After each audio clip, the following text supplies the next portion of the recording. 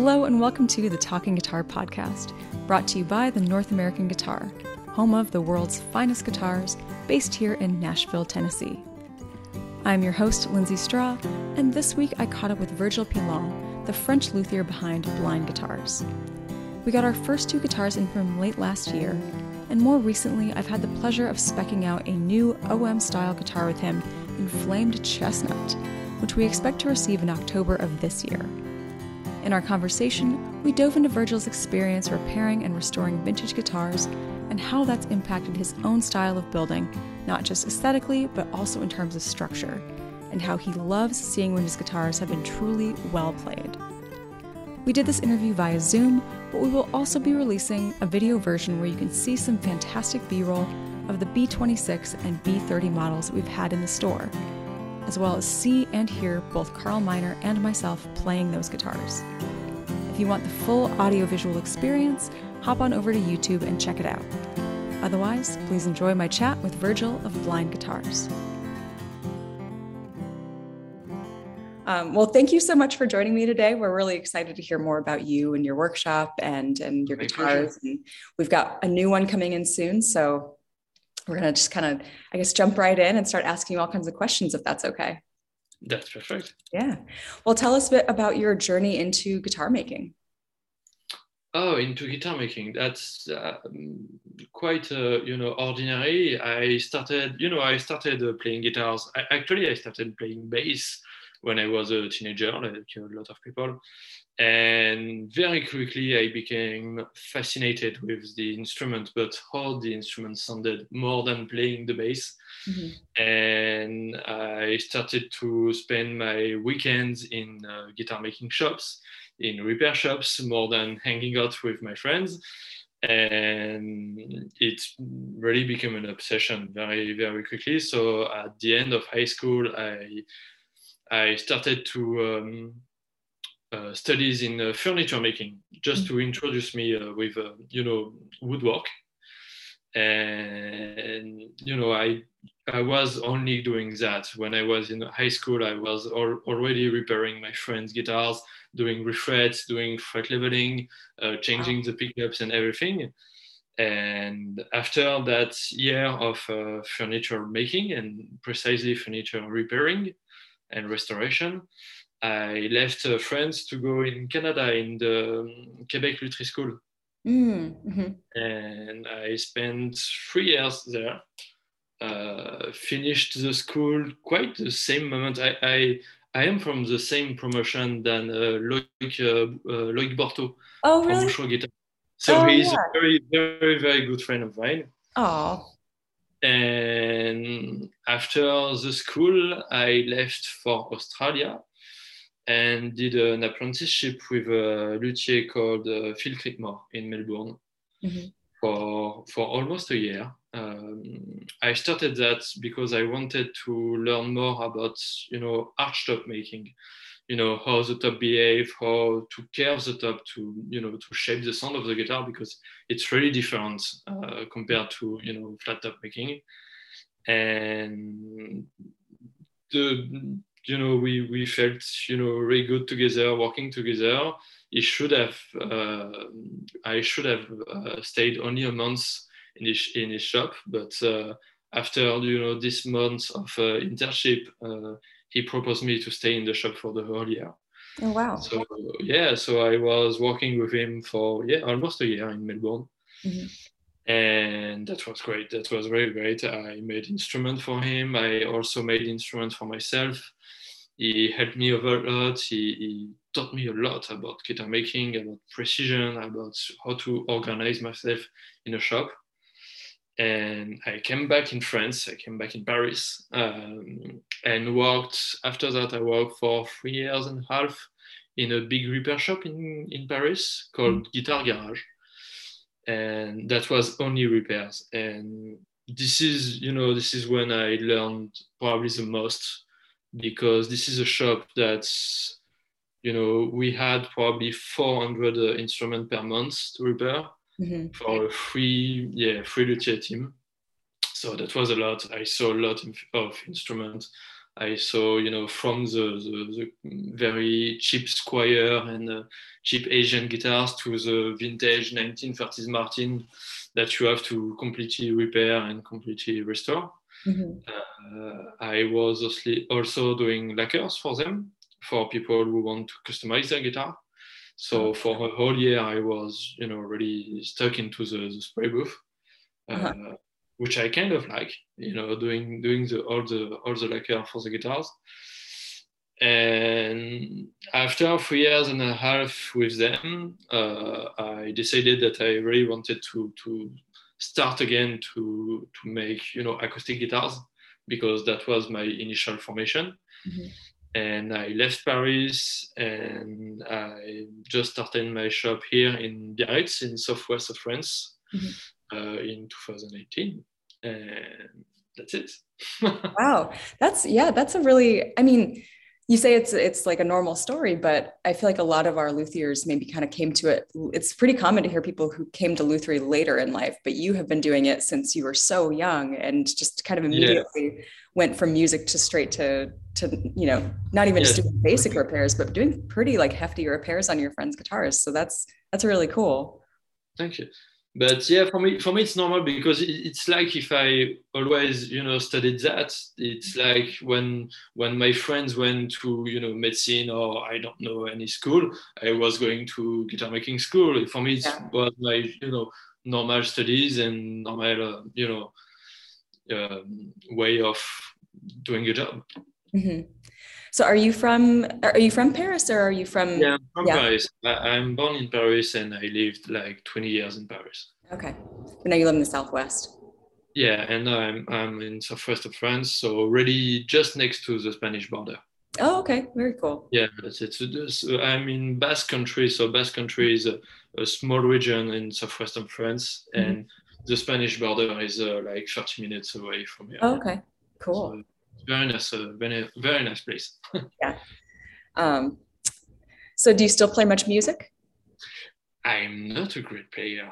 I don't play. I have to admit that I don't play a lot of guitar. I learned guitar while I was studying lutherie in Quebec, because I started as a bass player. So I really went into guitar because I was doing guitar making. I was fascinated by the acoustic, the instrument, the mechanics, and the physics behind the instruments. And this is why I started to play guitar. But I know probably like 6 chords, and I play for myself, and that's enough for me. I really prefer to see other people playing the guitar. And this is what I tell every time. When I finish an instrument, I play it for 30 minutes, 1 hour, and then I'm done, and I want to build another one. Wow. So yeah, you really are just like focused on that process. Yeah, totally. Yeah, really. This is the one thing that obsessed me. Oh, that's cool. What was I going to ask? So even though you don't play a lot of music, do you feel like the music that you like influences your style of making guitars at all, or is it kind of a separate thing for you? It's more of a separate thing for me, because I listen to so much different style of music. I'm guitar making, so I'm a guitar maker, so I'm absolutely passionate with music. But if you walk with me for a day, the style of music during the day, they vary a lot. You can go from free jazz in the morning, early blues in around the middle of the day, and at the end of the day I can listen to death metal or different things like that, or even electro music. So yeah, it's two different things for me. Because I'm building acoustic guitars, and if I spend some time, I just discover a new band of electro music, I spend weeks listening to only that. It will not influence my way of you're not going to start building like synths or something. So how did you land on your sort of like your style with kind of incorporating those vintage inspired designs and aesthetics then? It came really when I was doing repairs in Paris. Okay. Because when I finished the school in Quebec, I was really into, contemporary guitar making, because this is how we learn guitar making in Quebec. It's very, your inspiration, because I am a young guitar maker, so my inspiration are not vintage Martins, but I started to study guitar making with Somoji's work, or Michihiro Matsuda, or really contemporary or modern builders. And when I went back in Paris and I started to do repairs, I started to see, more vintage guitars and more vintage instruments, and I started to really appreciate the sound of those instruments, and also really appreciate the history behind them. The patina, the fact that they are mostly perfect studio guitars. They are, the sound of a vintage guitars is always perfect to play pop music or rock, or studio songs, because it fits with everything. Yeah. And I was, I became very close with studio musicians also. So I started to went really into this world of, more traditional guitars, but still having this contemporary way of building background. And I really wanted to mix those two parts of those two way of making guitars and sing the guitar. Yeah. So this is what are my guitars. This is really a mix of, vintage inspiration, and also I want to make, very balanced guitar, but I want also to have that modern kind of sound, kind of more power, more impressive guitars. So yeah, your guitars are really distinctive in that way, that you can see. I mean, because like usually folks go for like being more Martin-like or Gibson-like, and that's you can really see that very clearly, or they're very modern. But yeah, yours are just such a kind of unique combination of both, and you have such like cool little touches, and it's your guitars definitely stand out for sure. What are some of your influences outside of woodworking or lutherie that influence your aesthetic choices or your builds? That's mostly woodworking and lutherie. I love, Art Deco. As you can see on my guitars, I love, the whole Art Deco movement, especially in furniture making, because you have incredible furniture makers, architecture. But I try to keep feeling simple on my guitars. I've got some little appointments, my bridge, the triple back strip on the back, the little appointment on the headstock, but I try to keep it as simple as possible. Because I want, this is also something I realized when I went back in Paris. When I left the lutherie school, I really wanted to do, intricate work, meters and stuff like that. Like I wanted to prove something to myself that I can do, really, really decorative and complex, decorative work on my guitars. But I realized that I was afraid of playing my own guitars. I didn't want, to play it with a pick or make dents into the lacquer. And I want my guitars to be a tool for musician, not a piece of art. I want to be a tool and to get old and take dents, and I use a full natural cellulose lacquer. I don't have like a polyurethane base coat. It's only natural cellulose, so with the time you will see the grain of the fiber of the wood reappear. You will. So I want my guitar that are brand new right now to look like real vintage guitars in 20 years. Oh, very cool. So I try to keep things simple. Awesome.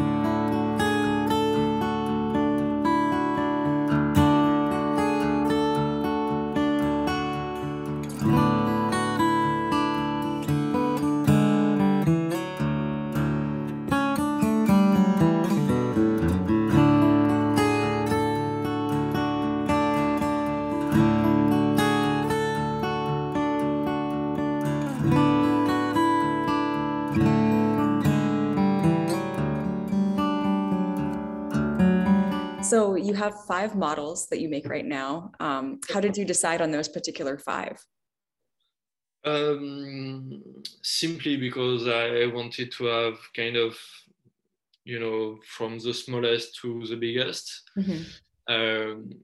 I hesitated for quite a long time of, I've got the B51. This is basically a J185 model.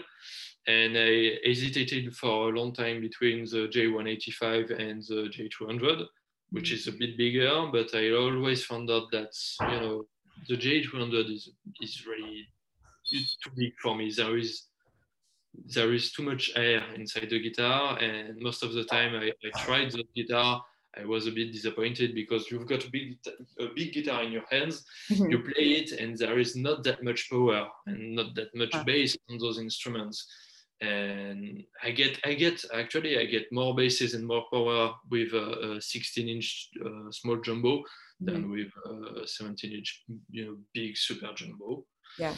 But yeah, I've been a big fan of Gibson aesthetics. Yeah. The B1 is an L1. The B26 is an L00. I got only the B30, which is a Martin OM, because there is, this is the perfect combination, and the middle of all guitar, the middle shape of, and the middle size of all model that exist. But that was pretty simple. I wanted a guitar of each size to fit kind of each players. Yeah, that totally makes sense. What do you do for bracing on your guitars? Do you do scalloped X bracing, or do you have a different approach? No, this is a double X bracing. So there is the main X, which is not scalloped, which is only tapered. Okay. And there is a second, X bracing, which is really thin. It's 5 millimeters wide and probably 6 to 8 millimeters tall braces. So that's really thin behind the first X brace. And I try to keep. I know that most of modern builders make quite thin tops with very high and very thin braces, but I prefer the sound of thick tops. So most of my tops, start at almost 3.2 millimeters for the biggest models, and 3 millimeters for the smallest one. And I really reduce the size of my bracings. I want my top to support itself. I want it to I don't want my bracing to be the main producer of sound. I want really the top to support itself and to produce the sound of the guitar. That makes sense. Did you kind of come to that through just like all the repair work you did and seeing guitars break down over time? Because all the guitars I saw with very thin tops have kind of a fatigue in between the braces, and you see that after 15 years, 20 years, and all the thin top guitars they get very, they get fatigued. So you see in between the braces that the top is, kind of not falling apart. I don't know the term in English, but it's kind of sagging or bellying. Yeah, exactly. And the sound is not becoming very great. Yeah. Compared to really thick top. I had recently in the shop a 1954 J185, and it sounded incredible. And when I looked inside the top, that was like, vintage Gibson work, so a lot of glue and not the cleanest job ever, but the guitar was incredible, and the top was almost 3.5 millimeters. Wow. So yeah, I was okay. On the long term, I think this is a better idea to have, that makes sense. thicker tops. Especially for this kind of guitar where I want people to play them really. It's not a collection object or an art piece. It's an effective tool. Yeah. You want people to get out and bang on it and record. This is what I want. I always prefer when people come back in the shop with a guitar with big marks and playing marks everywhere. I'm kind of happy with it. Mm-hmm. But when people come back in the shop with a guitar that has almost no playing marks, I'm just freaking out. He doesn't like it. He doesn't play it. What's happening? Yeah, that's kind of like I can see as a luthier why you would definitely prefer that. Yeah. So this one is the B26, which is essentially your L00. That's it. And it's a Adirondack and Indian rosewood. How do you feel about working with those kind of classic tone woods versus maybe some of the more alternative ones these days? Classic tone wood, it's convenient because you probably like you, I played so many, Indian rosewood, guitars, and I kind of know the whole range of tone I can get with those woods. So there is no real surprise. I really know what will be the result of the guitar, of the tone of the guitar. So it's kind of easy to make a guitar with those wood. Mm-hmm. When you are working with a more alternative wood, there is always a surprise. Yeah. Especially for chestnut. Mm-hmm. I only played like 3 guitars made out of chestnut, and this is guitar I made. Mm-hmm. So there is always, at every guitar you discover a new face of, this tone wood, and it would take hundreds of guitars to be sure of the whole range of tone you can get with a new tone wood. Yeah. So that's it. Working with traditional tone wood is kind of convenient because you already know what kind of result you will have compared to alternative tone wood you're exploring. Yeah. So the next guitar you're going to build us is a B30 or your OM in the chestnut. And so I'm really excited to see that and hear that. Have you seen other players or other luthiers building with chestnut much, or is that kind of something that you explored on your own? Almost never. I saw recently a video of Ken Parker doing an archtop with a chestnut back inside. And this is something I kind of discovered myself because the chestnuts I use, the flame chestnut I will use for the guitar, has been cut in Normandy by a friend, mm-hmm. and that was totally an experiment. The tree was probably standing dead for 4 or 5 years. Okay. And he found it and he just cut it, and inside was beautiful flames and everything. And when I picked up the piece of wood inside his shop to buy it, I was, that's light, that's incredibly responsive. Mm-hmm. I'm sure that I can make a guitar out of it. Oh, cool. So I started to explore, and the first guitar was instantly a very good surprise. Mm-hmm. It was really powerful, it was rich. It has that kind of, mids that you have in mahogany, but with more basses and something fuller into it. Mm-hmm. So I really appreciate working with chestnut. Oh, cool. Yeah, we're really excited to hear it. So do you work with many other shops like ours, or do you primarily work with customers directly to build guitars? Mostly customers directly. Yeah. You're the only shop at the moment I work with. I like working. I started only working with customer directly, and it worked well for the moment. So mostly independent customers. Yeah. What do you think? Like for somebody who's maybe considering buying a custom built guitar, what do you think players get out of working with a luthier like you versus just buying one in the shop? Versus being one of my guitar in the shop, or being just like working with you and like sort of planning a guitar out and specing it with you versus like buying a Martin or something like that. Oh, okay.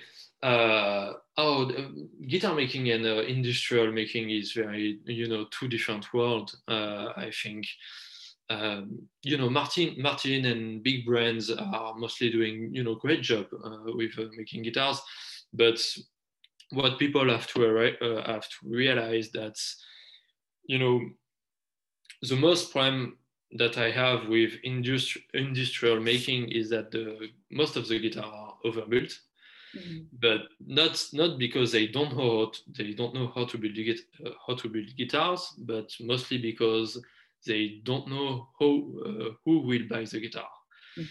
So the difference between going to a luthier like me or like any guitar maker is that he will make the guitar just for you. And every time I've got a customer, I ask the string tension he uses, how he play, the thickness of the pick he plays, the music he likes, his own history with the guitar, and that helped me to make a guitar just for him.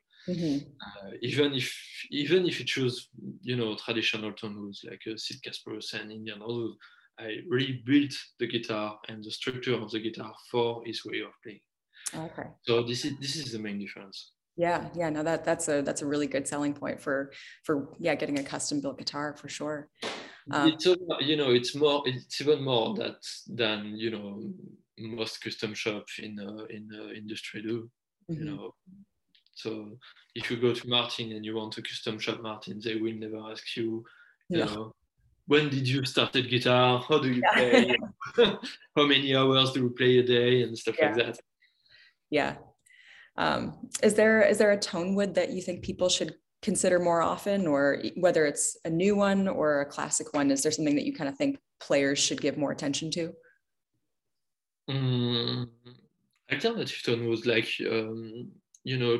cherry, chestnuts, walnut are great tone woods. Yeah. But also, sometimes I feel that there is a bit of snobism about classic mahogany or Indian rosewood. Yeah. Indian rosewood is an incredible tone wood. Most of the time, I tell my customer that if I close your eyes, you would have the difficulties to make a difference between a Brazilian rosewood guitar and a good Indian rosewood guitar. Yeah. So it's an incredible tone wood. It's very common in the guitar world, but don't underestimate it. Yeah, I feel like that's kind of my big takeaway more recently is that, like, getting into this world, it's like, it's very fun to explore all these different tone woods, but at the end of the day, like, there's a reason why Indian rosewood is the classic that it is. It's because it works beautifully. It makes amazing guitars, and especially in the hands of a luthier like you, it's going to be great. So it's light, it's responsive, it's stable, it's beautiful. It's beautiful tone wood. And sometimes I've got customers coming and they want beautiful Madagascar rosewood, they want beautiful Brazilian rosewood. They are just I don't have the money for it. I'm just go for Indian rosewood. Don't underestimate that. That's a beautiful wood, and you will get a sound that's so close to the Madagascar and Brazilian rosewood where you dream about, that you won't be disappointed. Yeah, absolutely. So I know that you don't play a lot, but have you built a guitar for yourself, or what guitar would you choose to build for yourself if you haven't? Actually, I didn't build a guitar for myself, but I keep the prototype for myself. So when I'm trying different things on my bracings or my tops, and I feel that it's not working really well, or it will not, hold, on the long term, I keep the guitar for myself until it falls apart. so I've got just facing me a B30. I can get it like flamed ash and European spruce rolling B30 that I made, but I made it with a very, very light top. I thought about it for using only silk and steel strings. So it's very, very, lightly built. And, I am not sure that it will be there in 5 years. I was really experimenting, so I kept it for myself. I'm playing it at home, and in 5 years, probably it will not be playable. So I'm doing that at every experimentation, and I'm doing it in the shop. Yeah. Sometimes it works, sometimes it doesn't work, and I keep it at home and I play it until it doesn't work anymore. Well, that's a good way to go. Just have all the prototypes. Yeah. So one last question for you before we wrap up. What's going on next for you? Are you going to go to any of the guitar shows or showcases this year? Unfortunately, for the moment, I don't have the time to go to guitar shows. I'm unfortunately, but I'm very fortunate to have quite a lot of order for the moment. So yeah, every time I try to go to guitar shows, I had more orders. I prefer to focus on my customers that are waiting for the guitars, more than building guitars for guitar shows and that will get dents in the guitar shows. Yeah. And yeah, no, I don't have anything for the moment planned. And I had a lot planned before the COVID, but everything was cancelled, and I had order that came up, and for the moment I don't know any guitar shows that I'm coming in. Well, it sounds like you're not doing them, but for a good reason, because you're just so busy. So it's always a good thing. Sometimes I would love to go to guitar shows, not more to see other builders. Yeah. To meet with the friends. It's very a small community, so we kind of know each other. Yeah. So it's nice to see other builders, to have a beer with them, to have fun with them, to see their work. And this is the main reason I would love to go to guitar shows. Well, in the meantime, I mean, hopefully maybe in a future year you'll go out and we'll get to meet in person, but otherwise we'll stay in touch on Instagram, because you do such a great feed and have awesome photos of your guitars in the shop. And yeah, so thank you so much for doing this. Thank you so much for having me.